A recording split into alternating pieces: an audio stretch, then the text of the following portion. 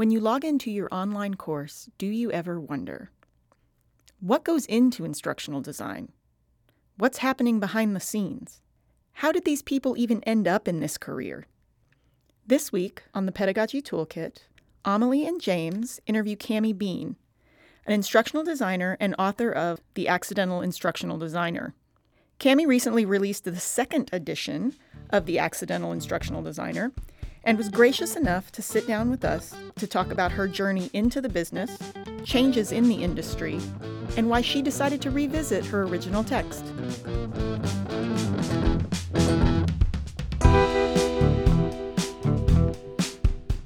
So tell me about yourselves. Who are you? We haven't even talked, James. We just communicated. I was like, great, I'll do it. I'll talk to anyone. No, it's so cool.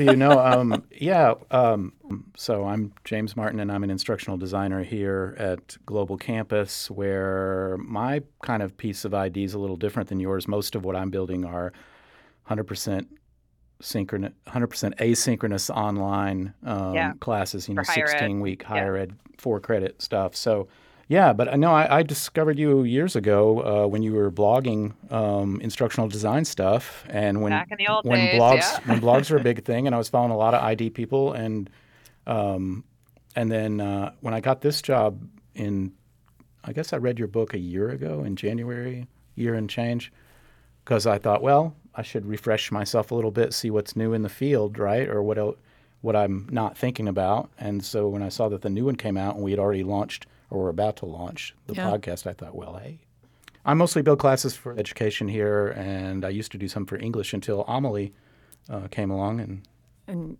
So I'm also instructional designer at Global Campus here, and also doing mostly 4-credit, higher ed, 16-week classes. Right now, mostly asynchronous, but we are starting to work on some synchronous. And hybrid. And some hybrid. James and I both have worked with the English department quite a bit, and we both have degrees in English, so it's... And we're both English teachers. Yeah, you too. So I read your bio. I scratched down a few questions, but we should start off by just having you tell us a little about your career up to this point and how you got into instructional design. Excellent. All right. So I'm Cammy Bean. I have been in this business in instructional design since the mid-90s. Way back before we called it e-learning, online learning, we just called it CBT, computer-based training.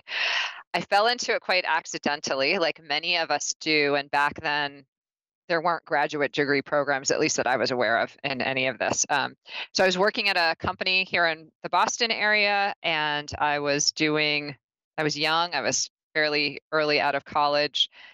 And I was working back office kind of stuff, helping with reporting and systems. And we were getting our computers for the first time. I mean, this is the dark ages, right?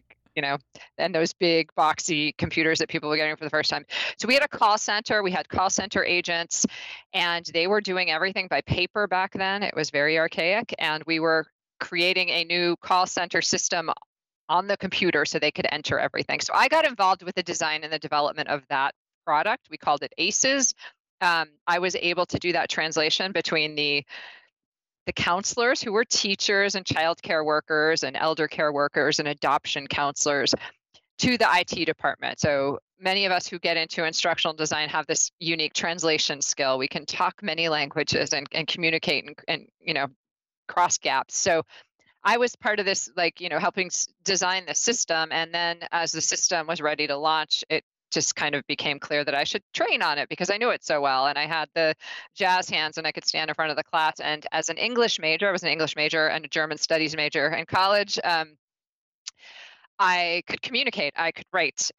And I did have aspirations to become a teacher. So kind of while this was all going on, I continued to defer a master's degree in secondary education. And I deferred it and I deferred it and I deferred it. And then finally I was like, you know what? I really like having a paycheck and I don't want to go back to school right now. And this seems kind of cool being on the, out in the world as a big girl with, getting a job and benefits. So I was super lucky. After 5 years at this company, I knew somebody who worked at this cool ed tech company that, in Massachusetts, there is a very renowned institution called Harvard University, and they did have an educational technology program. So there were people coming out of that, and they were working at this company that I ended up working at. And we created CD-ROMs, it was CD-ROM training program. But what was really exciting to me about it, why I made this move, it was training, but it was also this very creative element. There was going to be video production and script writing and creating CDs, and it seemed really cutting edge and creative to me. Yeah, so I started at the CD-ROM multimedia company. We were called Video Information Systems, VIS. And back in those days, back in the mid 90s, we did not have the tools. LMSs were not invented yet. Tracking was not invented. SCORM was not invented yet. There were not tools like Articulate, Storyline, and Captivate. There was just none of that. So we were doing everything hardcore from scratch. We had developers who had codecs and Linux and programming, and they built these things, and it was expensive. So I was at that company for about 5 years. My job title was junior instructional designer. The first day on my job, I got on a plane. I'd never done this before. I get on a plane and I go to a bank in Washington, D.C., and I started doing a content gathering session. So it was kind of trial by fire, but it was great. Really creative young people, just, had a lot of energy. We did not weather the .com but boom, burst, boom and burst the whole altogether. range. Yeah. So early 2000s, the company just kind of started to splinter away. I went to massage school and became a muscular therapy instructor for a while and a practicing massage therapist. Meanwhile, I was still doing freelance instructional design. You gotta pay the bills somehow. Massage is not great for that. So I was freelancing, working for small, mostly vendors. I've always been on the vendor side of the business.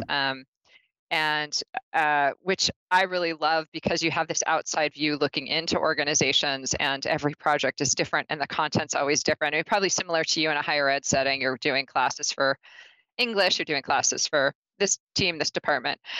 Every project is different. So I was doing that for many years as kind of freelancing and massage therapy. And then I started having kids, and I needed to make this intentional move back into a full-time job and, health insurance and all that kind of stuff. And we had our first baby, and my husband, we opted for him to stay home with the kids, and I went back to work. So I got a full-time job at a small, what I call boutique e-learning shop here in Massachusetts. And I was the head of their instructional design team. We were small at first. We were 3 or 4 people. And when you're at a place like that, as the instructional designer, you are helping write sales proposals. You are the face of the company to the client. You're doing QA. You're doing content writing. You're doing design. I wasn't doing graphics work, and we had a developer, but I was kind of doing all the other pieces of it. So project management, right? That all falls under your hat. While I was at that company, so this is 2005, 2006, this is when I started blogging, James. You mentioned that you came across me through blogging in the early days. And it was this moment where I had been practicing. I was a practicing instructional designer. That was my job title for 10 years.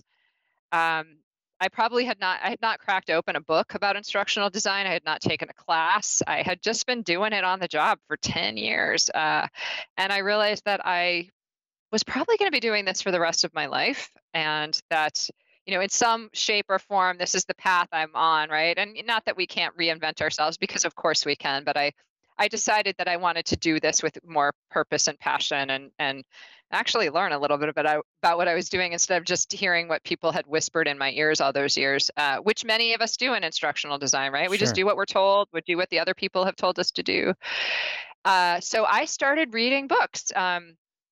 That was my path, and connecting with people online. So my bookshelves are filled with instructional design books. I kind of took this seriously, and I said, I really want to get an informal degree in instructional design. I had, at this point, 2 or 3 kids. I actually have an instructional design degree as well as an English master's. Whereas fancy. I know, you're he's intentional. fancy. Whereas Amelie went into it, from her master's in English, doesn't have the, and I know that of course, the whole theme of your book is sliding into this from different angles.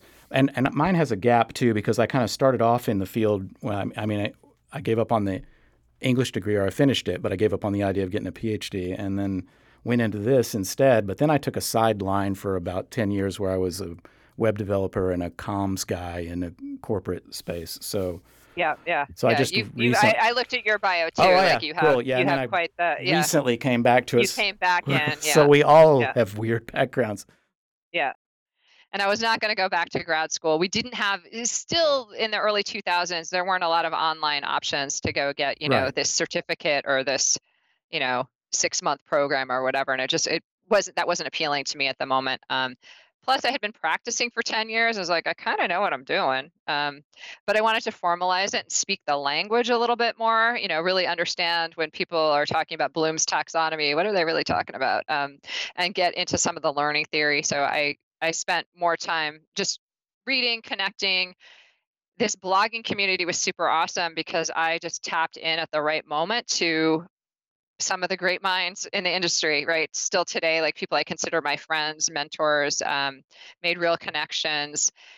That turned into my next opportunity. So I was blogging and connecting, and I found this company called Kineo, Kineo, out of the UK. And this company, like I fell in love with this company. There was just these cool, sassy guys who were sharing all these great tips about building amazing programs, and tips for instructional design. I connected up with them at a conference. A couple of years later, they reached out to me and said, "Hey, do you want to come work for us?" Basically, so I helped start Kineo US's operation back in 2009. I was employee number one. I led our instructional design team for the first 6 years. I was my job title then was VP of Learning Design, which sounded very impressive. That's very Um, fancy. I like it is very fancy, and yeah, it sounded good to be a vice president at the time. But whatever. Uh, that. anyways, so Kineo is a global learning company. I've been with them now for 14 years. About 7 years ago, I made a shift though, which is not always recognized because my book is, I wrote this book, The Accidental Instructional Designer, and then I became a salesperson. So today I actually lead our US sales team and work really closely with clients. It's still instructional design heavy. This is an industry where credibility counts. We're not selling widgets. We're selling services. We're selling, how to get better results out of your learning experiences. So I work just early with clients. There's a lot of collaboration. I'm account managing our portfolio of content clients essentially. So that is like quickly who I am. And that was not quick. That was probably like That was 10 minutes That super of was my great. great. story. No, that was That was lovely. great. Yeah, so I mean, your book comes up in pretty much every online discussion of what are books I should read to get a handle on instructional design. Yours always comes up. Design for How People Learn always comes up. Yep. Sometimes Michael Allen's book comes up. These Yep. are you're on the short list of I want to get into ID. What should I read? Yeah. So Yeah. congrats, I think I want to say about that. First off, and so what? One of the things I've noticed, some of these books, the textbooks, they get regular editions because that's part of their model. But some of the books that are geared more toward a practitioner audience, usually they arrive and then they're just there. They never get a second edition. So what was Yep. it that inspired you to decide to hit it again? Because you didn't just tack an extra chapter on or anything in this book. Because I've read both versions. It's a Yeah. Yeah. No, thorough that's rewrite. Oh, thank you. I'm glad that's your sense. Yeah. Because sometimes I felt like I might have been cutting some corners. No, not Yeah. at So I all. wrote the first edition the first edition was published in 2014, and it's called The Accidental Instructional Designer: Learning Design for the Digital Age, and it really came out of a lot of conversations that I'd been having over the years about instructional design. Do you need a degree in instructional design? Can you practice without having a master's degree or a PhD? I was always on the side of, hello, yeah, you can. That's what I've been doing for 10 plus years. I've built a career on it. I don't have a degree. I'm not planning on getting one. Thank you very much. And that we can learn as we go. It doesn't mean that that you shouldn't be learning about instructional design, absolutely. But do you need a degree? That was kind of came out of that. And also this, not to say that it's a trend, it's just the reality is that people are tapped in the corporate sector, and I don't know if this is true in the higher ed sector, but people are tapped to like fulfill training duties because they have subject matter expertise. Oh, you know this content really well, therefore you should create the training program. There's this assumption and misconception perhaps that because we all went to school at some point in our life, therefore we should all know how to teach, and therefore you should know how to do instructional design, right? There's this kind of naive view that like, anyone can do it. It's just teaching, right? And so a lot of people get tapped in organizations to fill that role, to play that training role.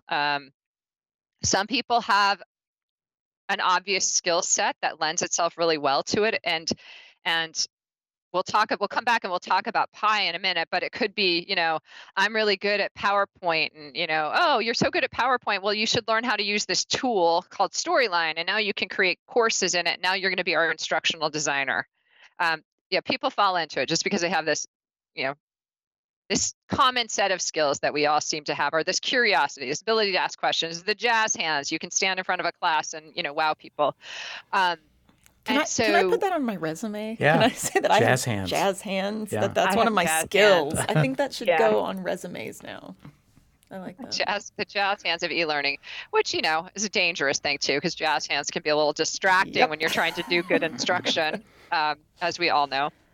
So, all right, back to the question about the book. So the first edition of the book was sort of coming out of a lot of conversations I've been having online about that with the instructional design community at the time. I was also blogging a lot, writing both for my own personal blog and also for Kineo's website. So I had this body of work, and I started speaking at conferences in 2009 and putting together presentations and becoming a little bit of a brand ambassador for Kineo. I had a lot of work that I could pull together and create the book, The Accidental Instructional Designer. So the first book was actually pretty easy to write because I had written most of it, and I just had to, massage it together, write a few chapters, top and tail it. I mean, it did take me 6 months, so not to say that it was like that. Anyway, so that was the first edition, 2014, and you asked, why did I update it? The short, pithy answer is, well, because I have 10 more years of experience and I know more things, right? I do. Right. My job has shifted as well. So I'm not doing that direct instructional design every day. Like I haven't written a storyboard or script in 7 years, because quite frankly, I had been doing that for 20 years and I needed a change, right? We all need a shift in our careers at certain points. And so some of it's that, my perception shifted, my point of view has shifted over the last 10 years. I just have more experience. I want to share that with all of you. Also, the industry has shifted a little bit. Certainly the tools have changed. I needed to update and refresh some of that. A lot of my resources were out of date, broken links, all that kind of stuff, new books on the marketplace. I've read, 40 more books since then that I probably wanted to tap into. So some of that just needed a little refresh that way. And then we're also seeing, and this is coming out of the pandemic, I think you guys probably see this as well, a lot of people, particularly teachers, coming out of K through 12 and looking to make a career change. And it's been a big sea shift, right? So a lot of people entering the field for the first time who are going, how do I get started? Where do I get going? So it just, the time was right too. It just seemed like a good time.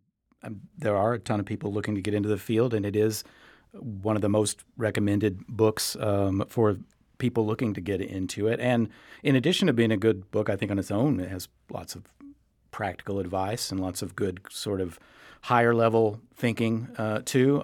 You recommend 1 million books in there. In fact, as I was reading it, I'm like, I really need, and you collect some of them at the end of the book, I really need to go through and just find the whole list and just chip away at them, because there's lots of great stuff. And, like the one book I kept thinking, I wonder if she'll mention this one. It was a favorite of mine. Didn't make the list. What was that? Well, it's got a very similar name to a book that did. So the book I have in mind is Make It Stick.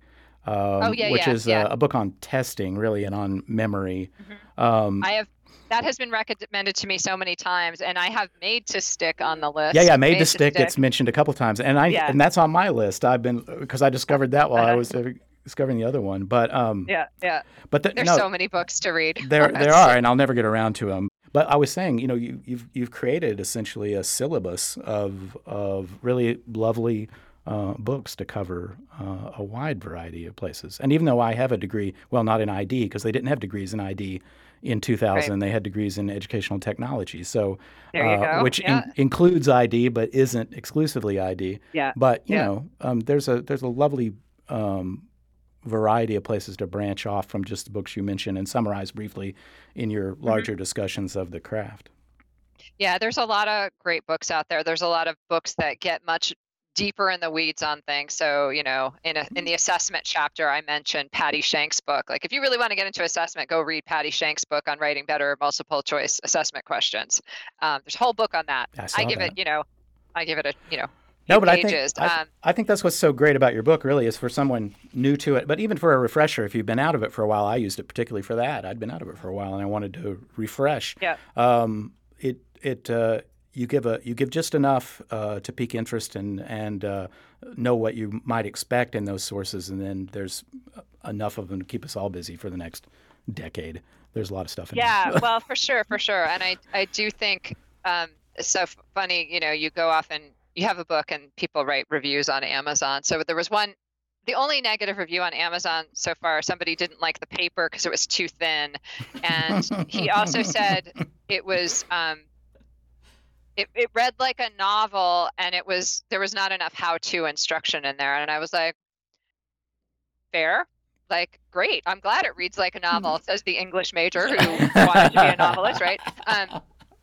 But to me, this is more of a 101 level book, right? This is to give you that grounding in the industry and the space and help you get started, point you in some directions. Because what happens is a lot of people land in this and they're like, I don't know what I'm doing. I don't know where to get started. I'm all alone because I have to invent training all by myself at my company. Right. And then they realize, oh, wait, I'm not the only one. And when I speak at conferences, it's amazing. There'll be a room of 400 people and it's like a kumbaya moment where everyone's like, I was accidental too. And they're all just having these moments of revelation and recognition about how, our paths here are convoluted and none of us thought we were going to be this when we grew up. And yes, it's changed a little bit. You can go get a degree in instructional design now. And I think students have a much, they just have more understanding and awareness that e-learning, online instructional design, all of that stuff even exists. We didn't even have computers, right? And we still get weird looks at parties when people ask you what you do and you try to tell them. And even though it's right there in the name. Well, and when I switched to this, my mother kept saying, I don't really understand what you do. And you're but like, okay. Yeah. And I was like, that's all right. Yeah. You don't need to. Yeah. It's really okay. But I was wondering about, so when I first read your book and I thought a lot about, my parents were graphic designers. And so in the 80s, right at the end of the 80s, the shift to computers started happening. And then every company's secretary became the graphic designer. Mm-hmm. With clip art. with their clip art. Mean people. Yes. Mean people. Yes. And so it was both this wonderful democratization of those aspects of the business, but also this kind of strange, I don't want to say dumbing down, but it was like this strange shift. And coming as someone who was yet to have a job that was exclusively related to my degrees.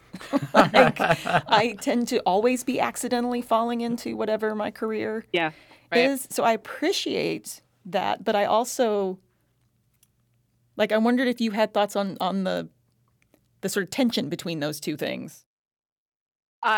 It's classic. I mean, it's gotten even more hardcore, right? So back in the day, an hour of e-learning content that was procured by, a bank or a paint manufacturing company. I mean, we had corporate clients back then. It was probably $40,000 for an hour of e-learning content, which might have included video. By today's dollar standards, I did this calculation a few years ago, but the number sticks in my head. It was like $65,000 by today's dollar standards. Right.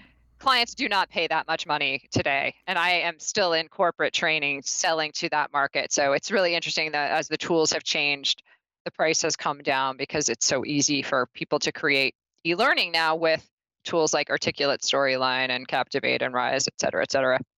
As I mentioned in the late 90s when I was working at VIS, we did everything, hardcore from scratch, and everything, graphic designers had to lay out every single button and build it, and the guys had to program it. And we dreamed of templated tools. We dreamed of the articulate storylines, and oh, if you could have just something you could just fill in, and like it would, magically publish your quiz or whatever.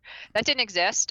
2005 was about when Articulate came onto the market with their first product suite, and it was really a revolution. It was about, anyone can create e-learning now. Anyone can create, turn your PowerPoint into e-learning. Just push a button. It's magical. The democratization of it, right? It is amazing, and yet garbage in, garbage out. Yeah, So, right. Kineo, my company, the guys who founded in the UK, they really made their niche because in the early days, Articulate was out, and they were showing people, you know what? The tool doesn't matter. What matters is great design.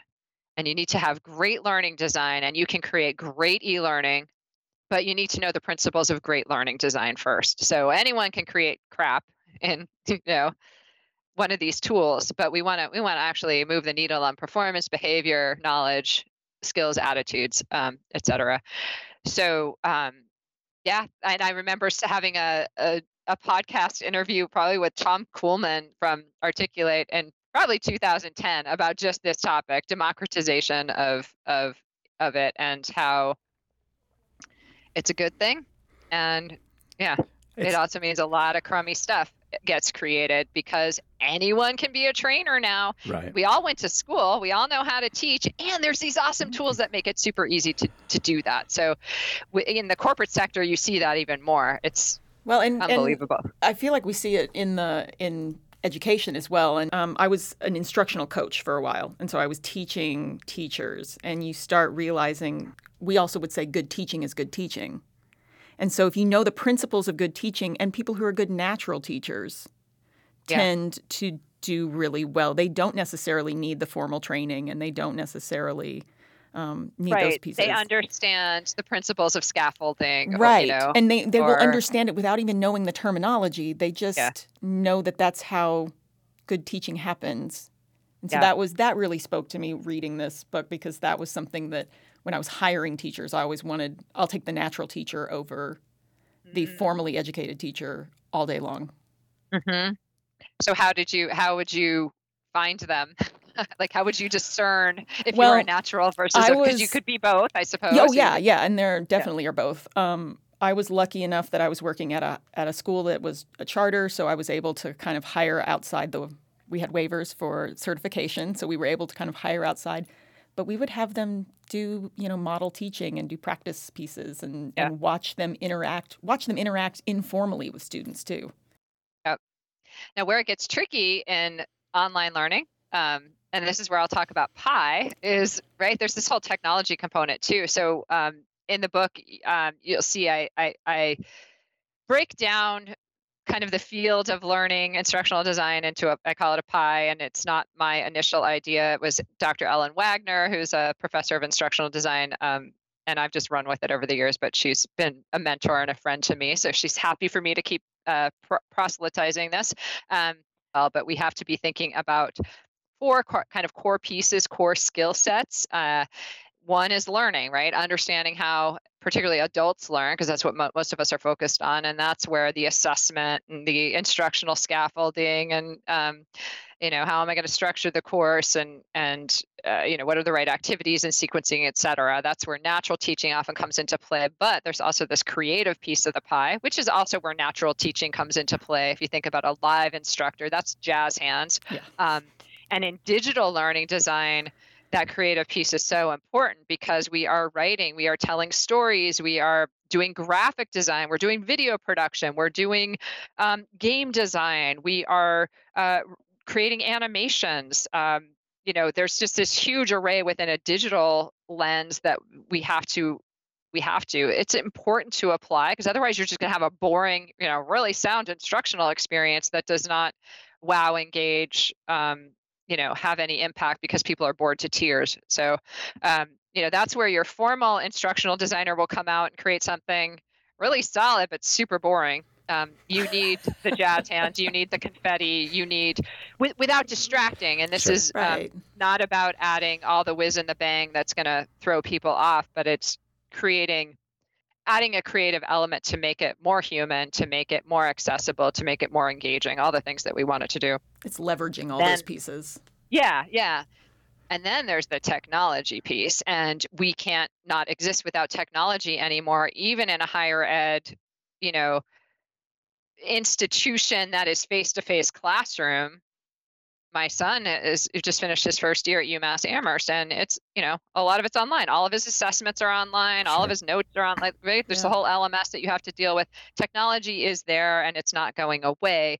It gets more and more complicated with every day that we go on. Now we have to, factor in AI and, all of this stuff.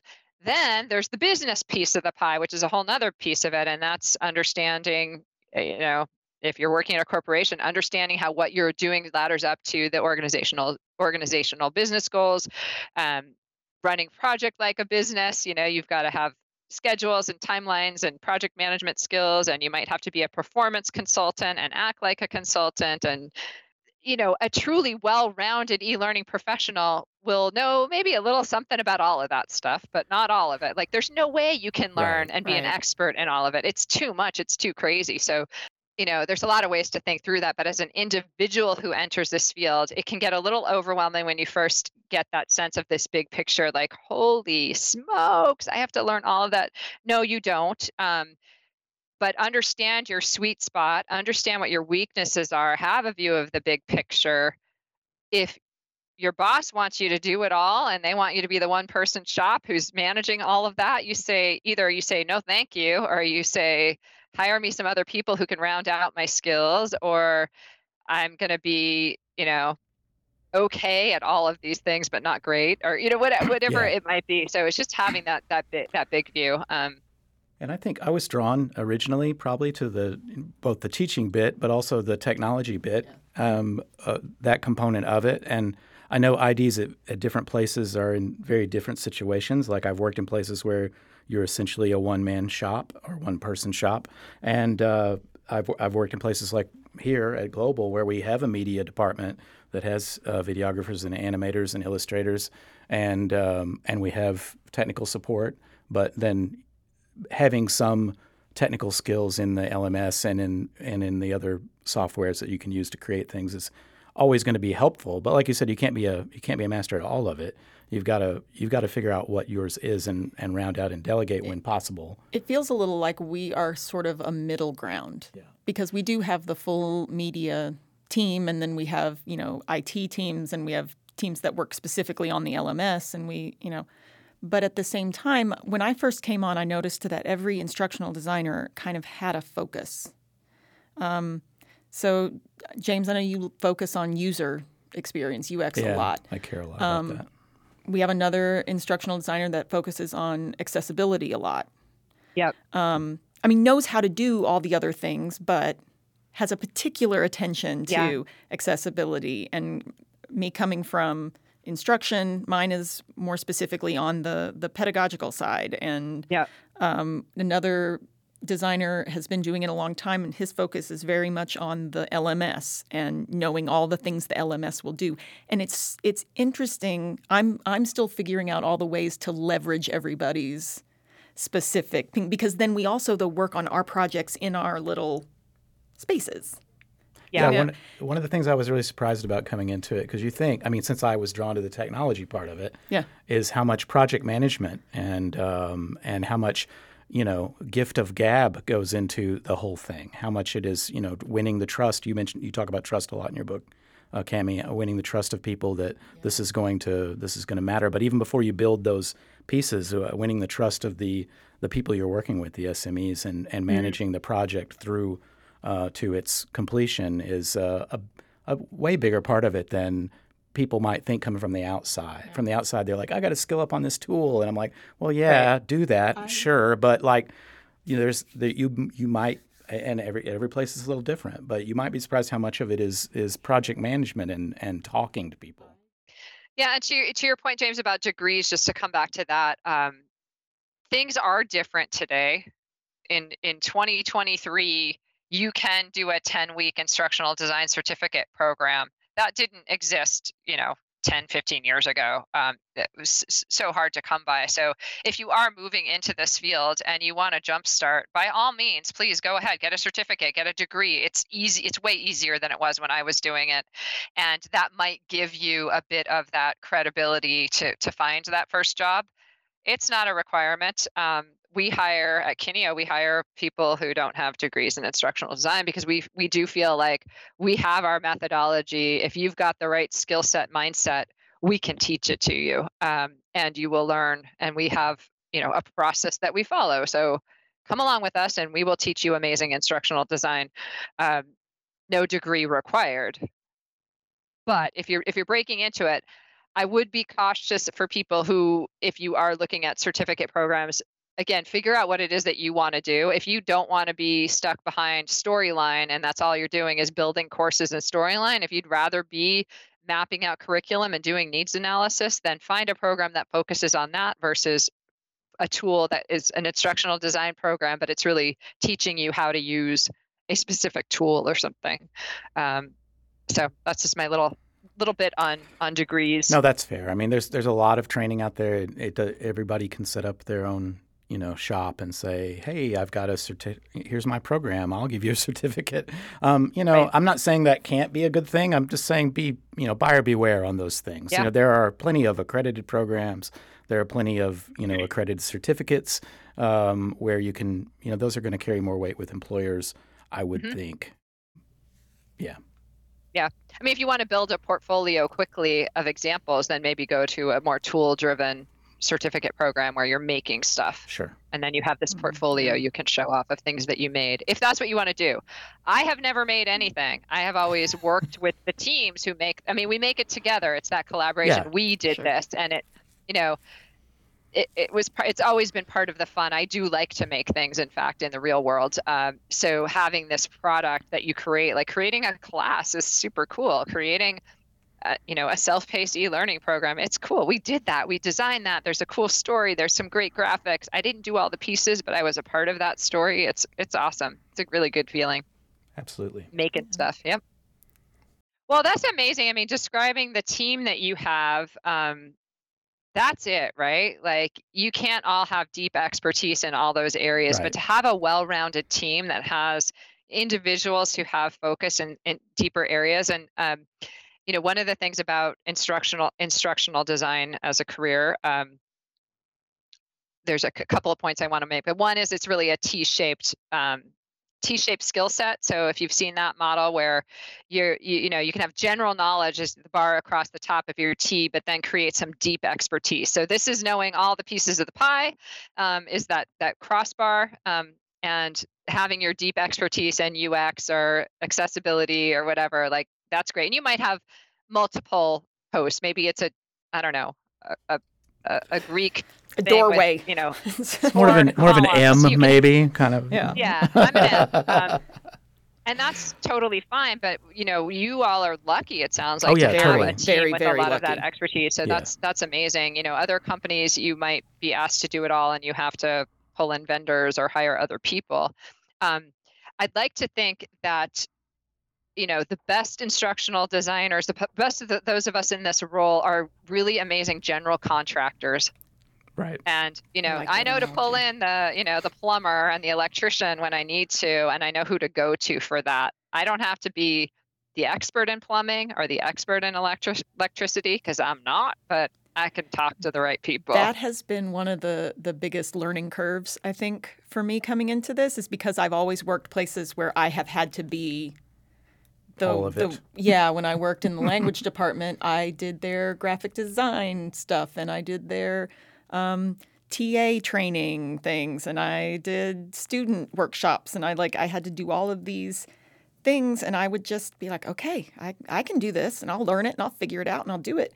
And now I'm like, oh, I can just call the media department, and they can do it because they're better at this. Yeah, well, and that's part of is learning to let go, I think, is learning to say, I can do this, but my friend Ben, one of the learning technologists, can do this so much faster. And, Right. and and I can get more done because I can say, hey, can you handle this bit? And he knocks that out while I'm working on some other part. So that collaborative thing is a lovely thing to have and probably will keep me here a long time. Yeah. Well, it sounds like you have you're akin to at a corporate that has a big L&D team with a lot of people on a team, which is not every corporation, or a vendor. So, company like Kineo, we have, 10, 15 project managers. We have 10, 15 lead instructional designers. We have content writers. We have graphics people. We have developers. We have a QA team. We have, I said project managers, account managers. Like we have that full suite. We bring it all to the table. Yeah. We have people who have expertise in accessibility.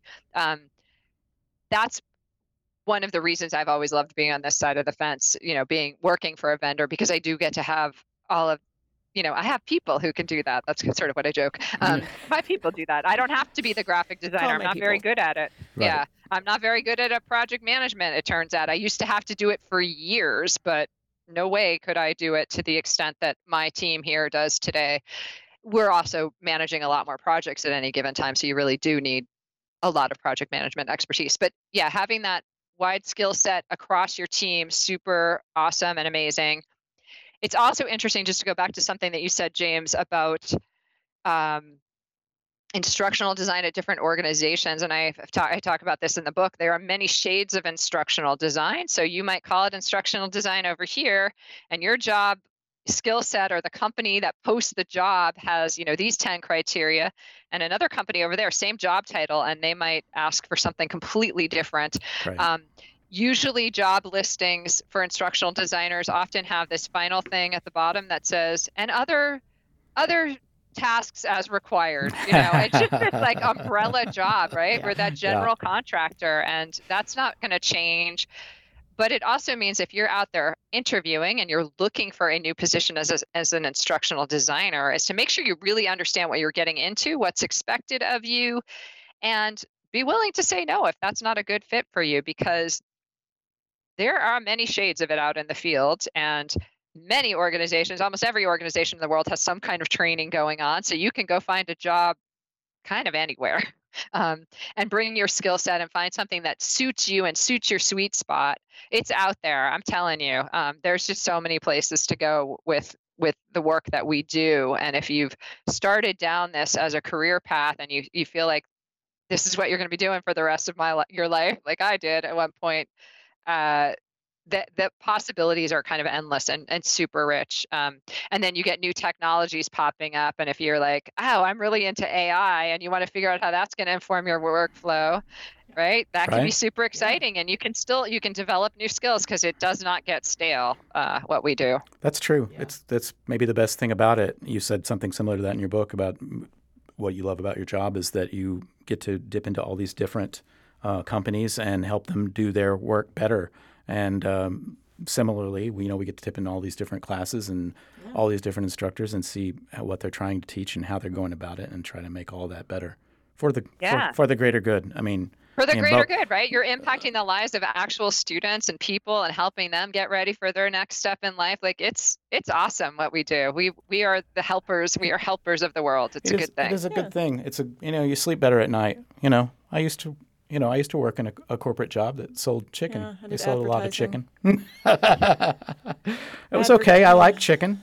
I didn't. Well, you know what? You're an eater of chicken. I am a consumer of chicken. And the people who are producing that chicken, you want to make sure that they're doing it safely, so that the people who are eating the chicken aren't getting sick, right? Like you're part of this great food chain, haha. But you can look at any. We get to be part of the solution, not part of the problem. It's great. Well, it was great meeting you both. Thanks for inviting me, and happy to shoot the ID breeze anytime. Absolutely. Appreciate it. Thank you so much. Yeah, take care. Be sure to check out the second edition of Cammy's book, The Accidental Instructional Designer, which you can find in our show notes. And don't forget to subscribe to the Pedagogy Toolkit.